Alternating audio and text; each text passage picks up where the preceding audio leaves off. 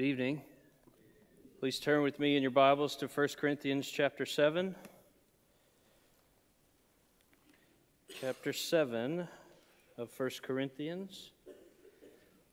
Tonight we continue our study of Paul's extended discussion about marriage and singleness found in chapter 7 of this letter written to the Church of God in the Greek city of Corinth.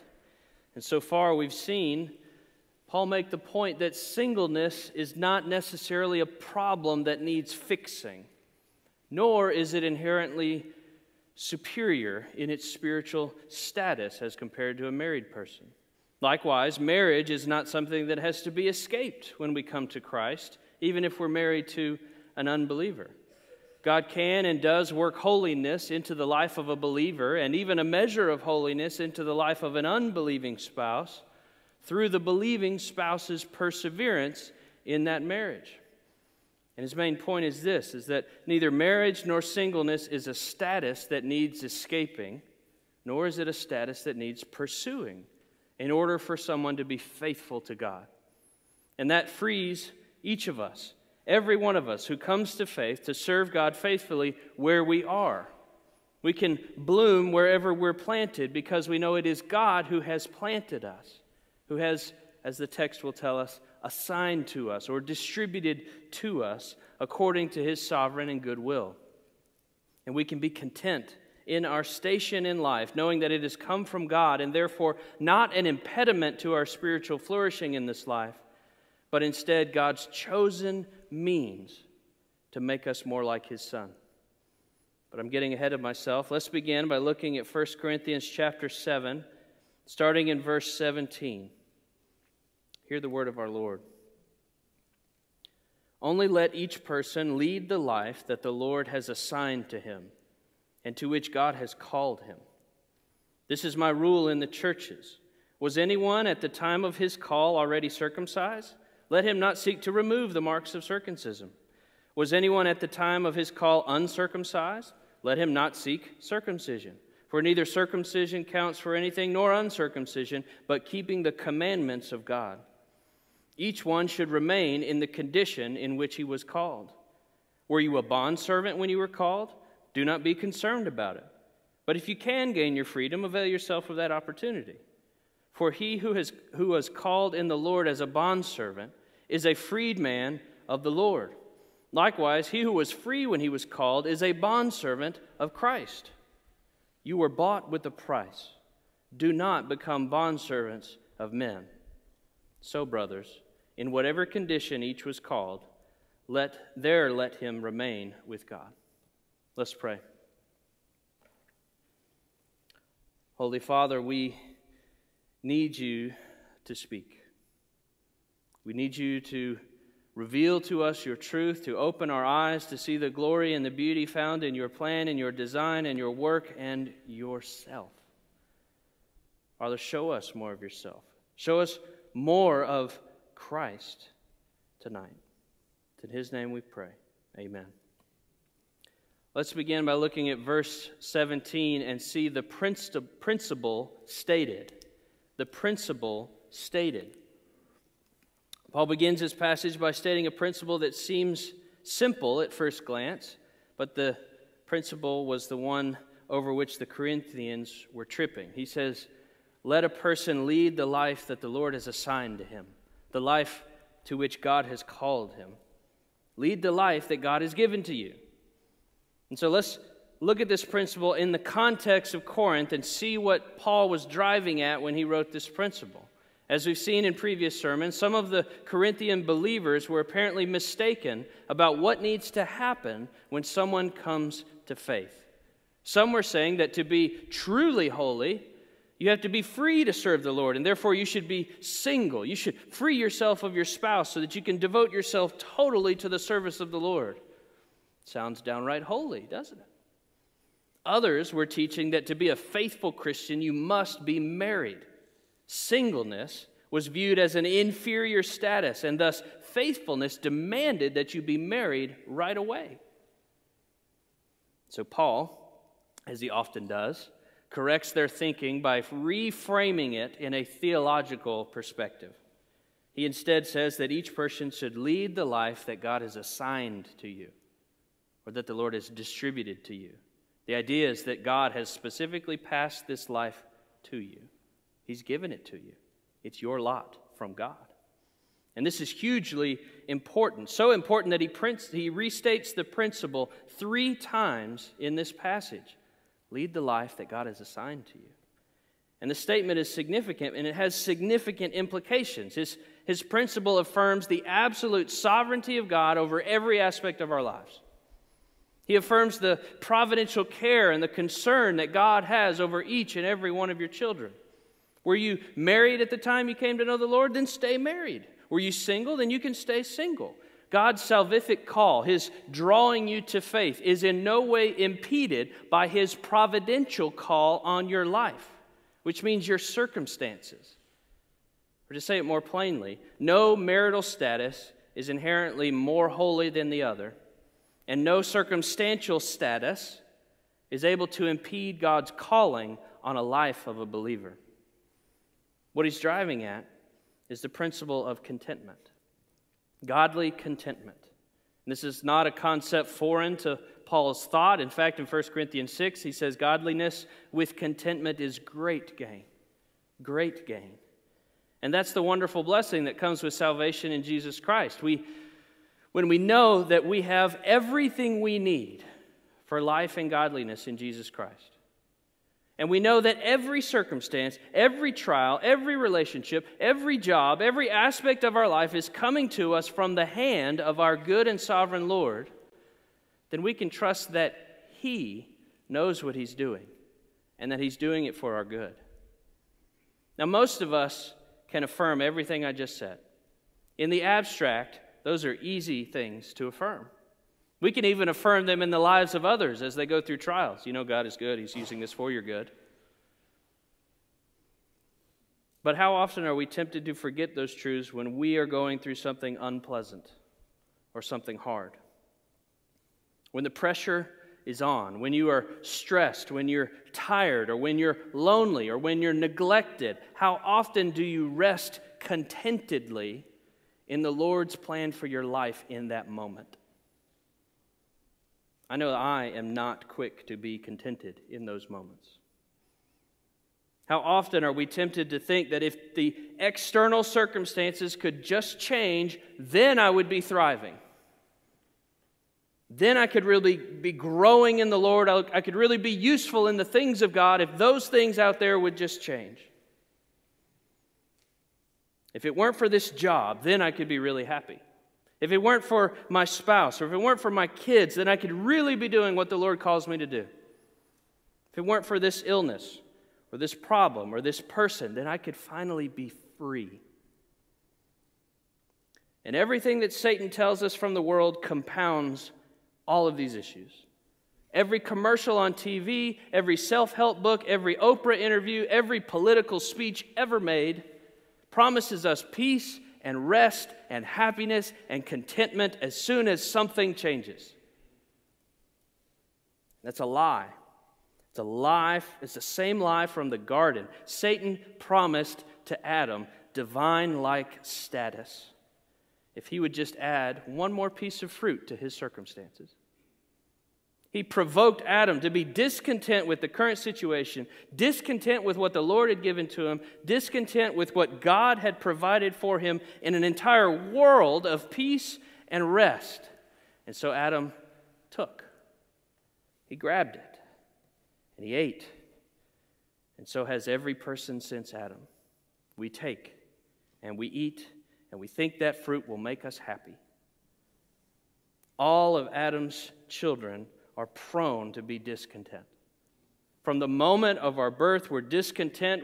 As little children, you see them. They're not happy with the toy over here. They want the toy that kid has over there, and so they go and they get it and they rip it out of their hands. We're discontent with the decisions our parents made, with the clothes that we've been given, with the school we have to attend, with the body that God has given to us, discontent with the job that He's placed us in, with the spouse that we've been given.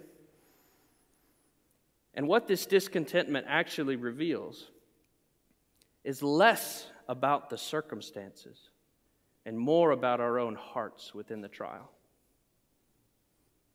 God, in His kindness, brings us through trials, brings us through moments of temptation to reveal the discontentment and the remaining unbelief that lingers in our hearts. He doesn't assign us tough times in order to hurt us. He assigns us them in order to heal us.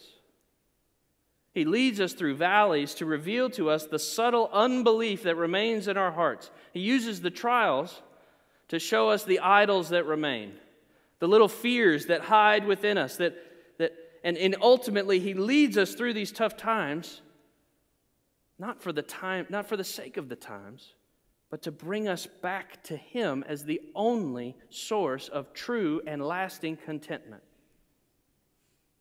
Do you find in yourself a measure of discontentment? Are you quick to thank the Lord for the trials, knowing that even tough times are from His good hand and are meant to draw you back to contentment in Him alone? Or are you quick to grumble, to complain about that thing over there, that circumstance, that person, the problem, that if it would just go away, then my life would be fine? If we're truthful, we're all marked by some measure of discontentment. Some are easy to see, like that person in the fast lane that's going 10 miles an hour under the speed limit. You grumble about that. Get out of the way. That's discontentment. Or maybe we're fuming about the disrespect, the joke that somebody played on us, or the hard word that they gave to us at work. Maybe we're bitter about the situation that's constantly in our thoughts. We're all like Adam. We're deceived into thinking that we deserve a little taste of something out there that God is unjustly keeping from me. And so we take it. Say, that's mine. And so we too, like Adam, deserve a condemnation of death. That's what Scripture says. We're a discontented people. But the Bible doesn't just leave us there in our condemnation. Adam was not immediately killed for his discontentment. He was instead promised a Savior to come. And this Savior that would come, he wouldn't grasp after forbidden fruit. Instead, he was given the bitterness of sour wine to quench his thirst. He didn't reach after a crown of earthly glory. He wore a crown of thorns. He didn't have robes of fine linen. He wore on his back the whips and the lashings earned by his discontented bride. He didn't count equality with God, the thing that Adam wanted. Scripture says Jesus didn't count equality with God something to be grasped at. It's Philippians 2. He didn't act like Adam. Instead, he gave up his status. He lowered himself.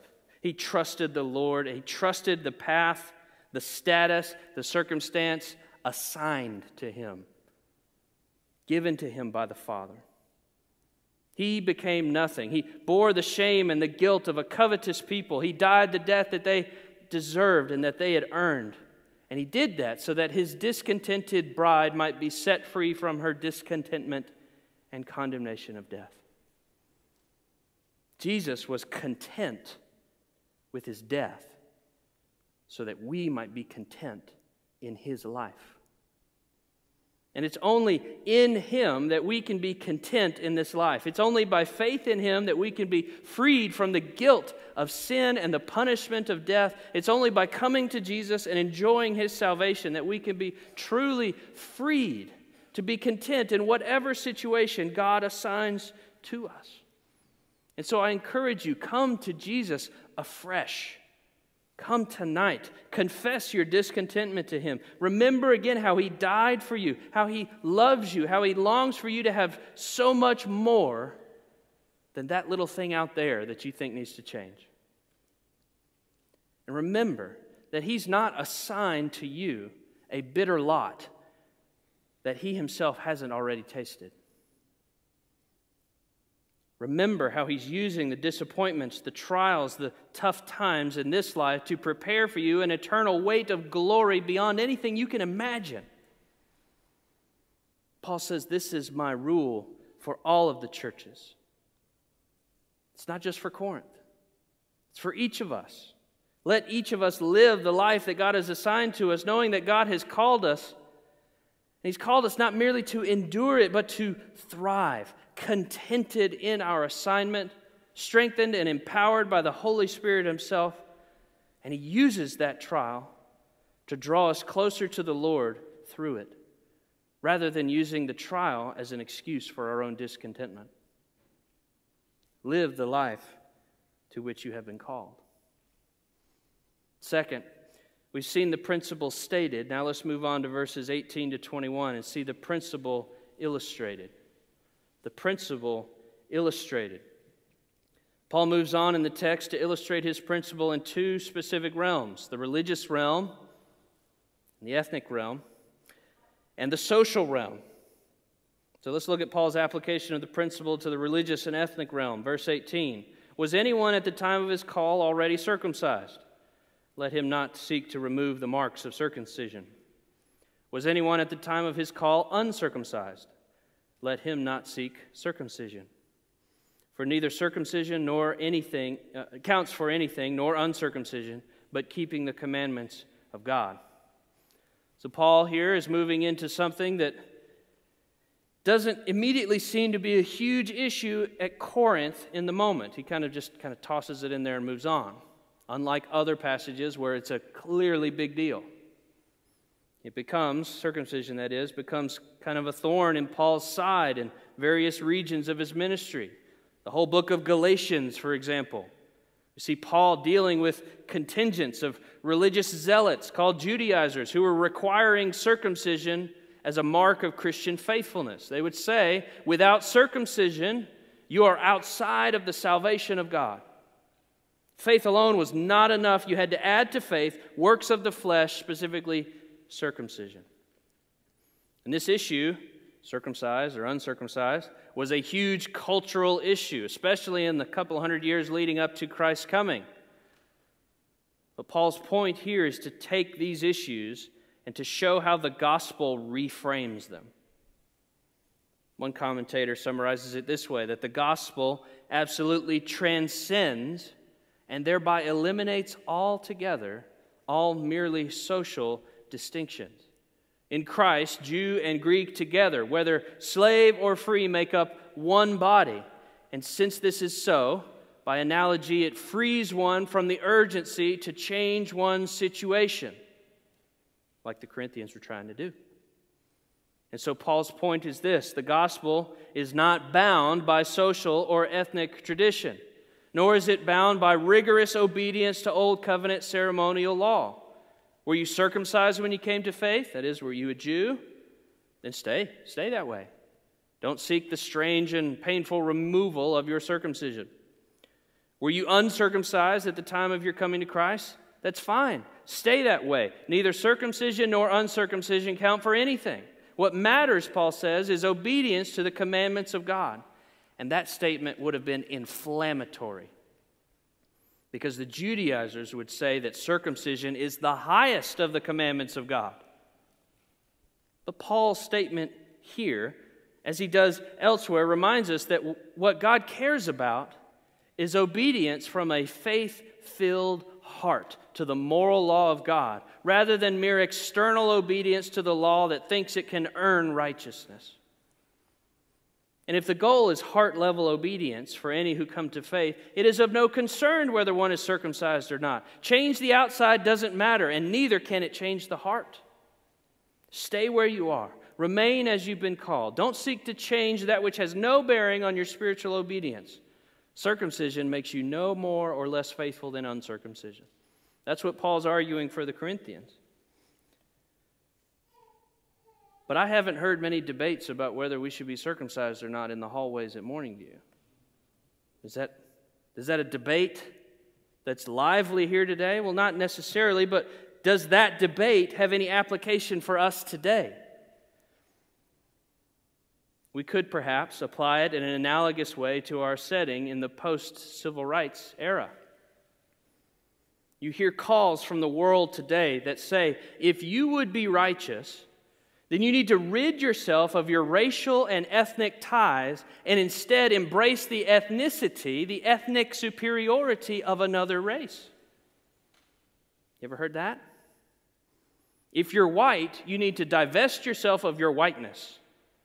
You need to embrace blackness. You need to embrace Hispanic heritage and culture if you're truly going to repent of your implicit ethnic racial guilt. That's lively today. This kind of divisive poison finds its way into churches. But to such an error, I think Paul would simply respond that whiteness or blackness or Hispanicness is nothing.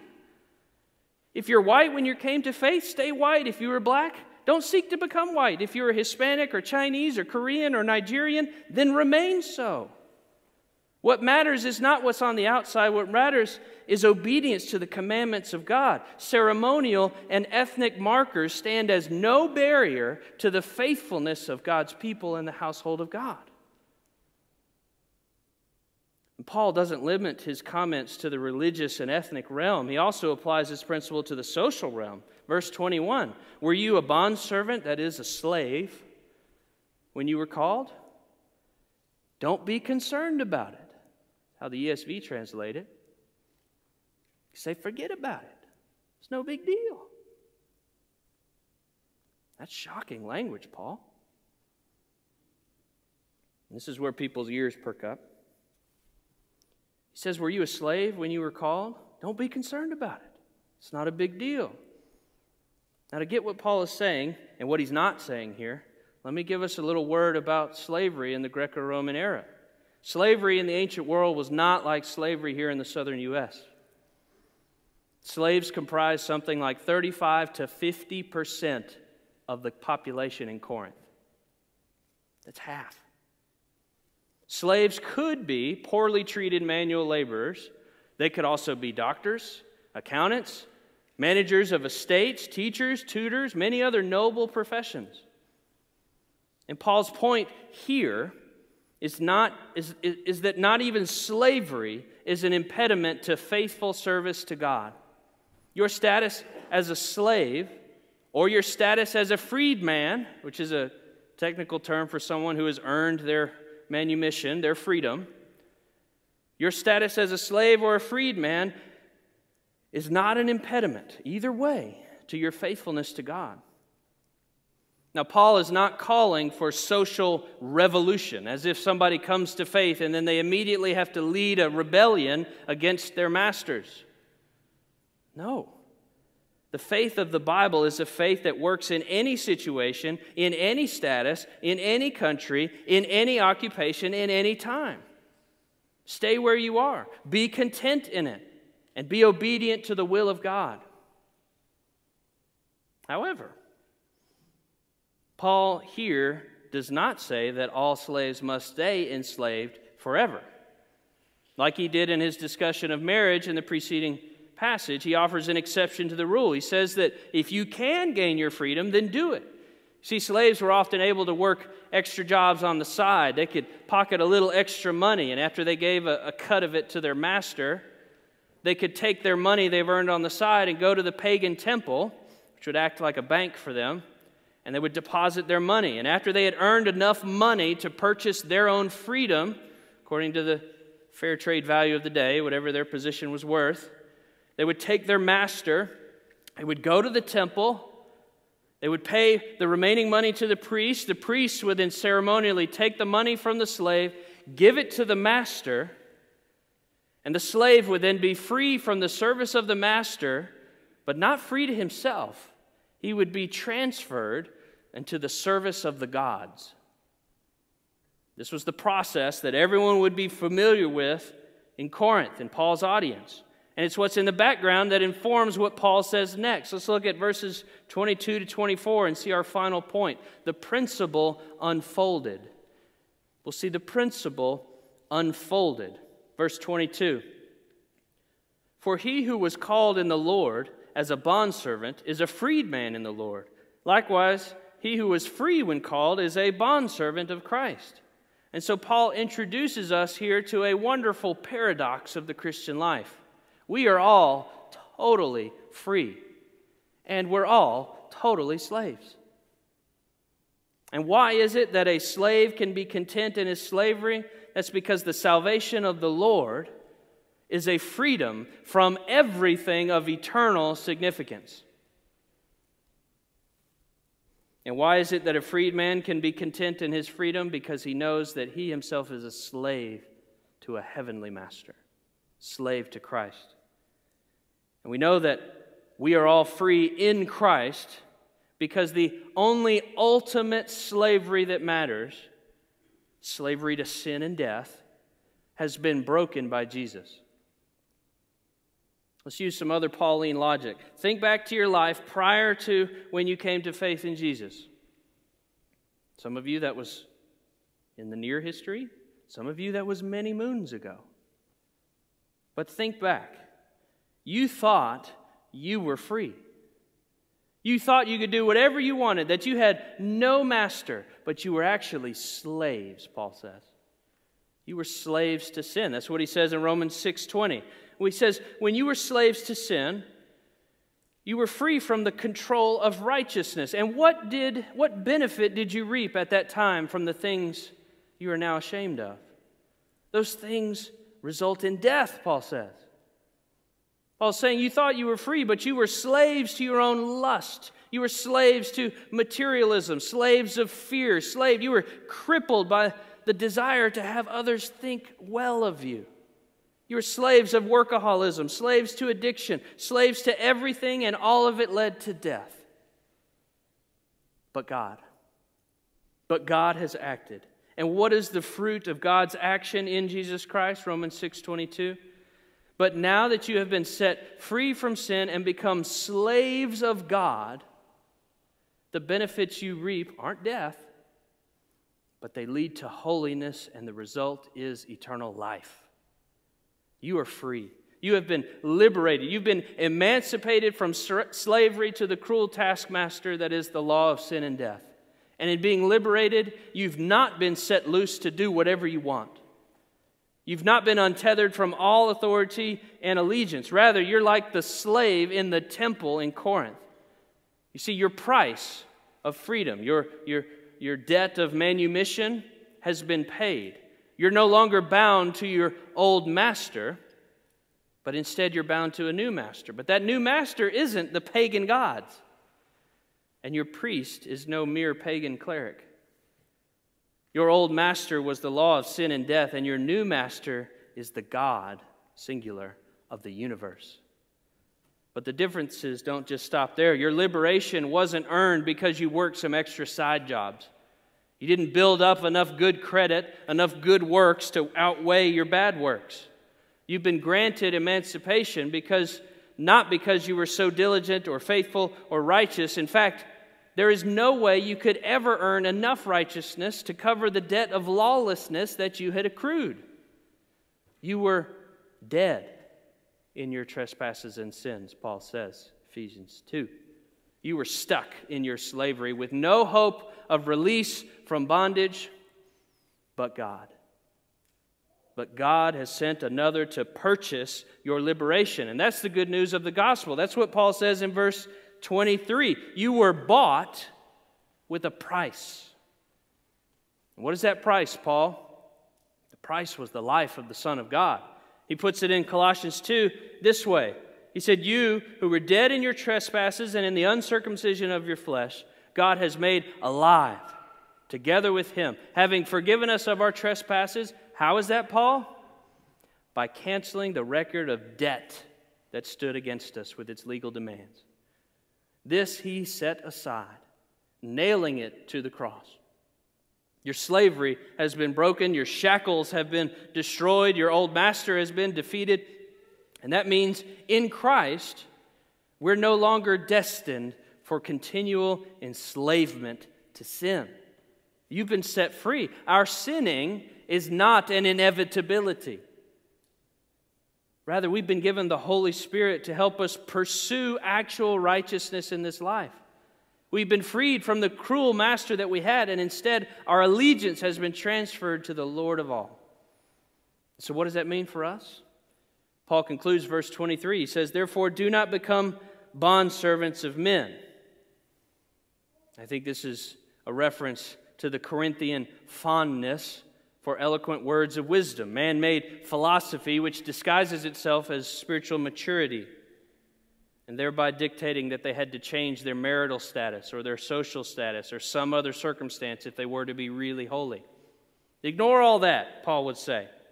You can be holy and thrive where you are in the situation in which you find yourself, because the God of all the universe is not limited by any human status or any social convention, and no man can prevent you from being obedient to the commandments of God, not even an earthly master.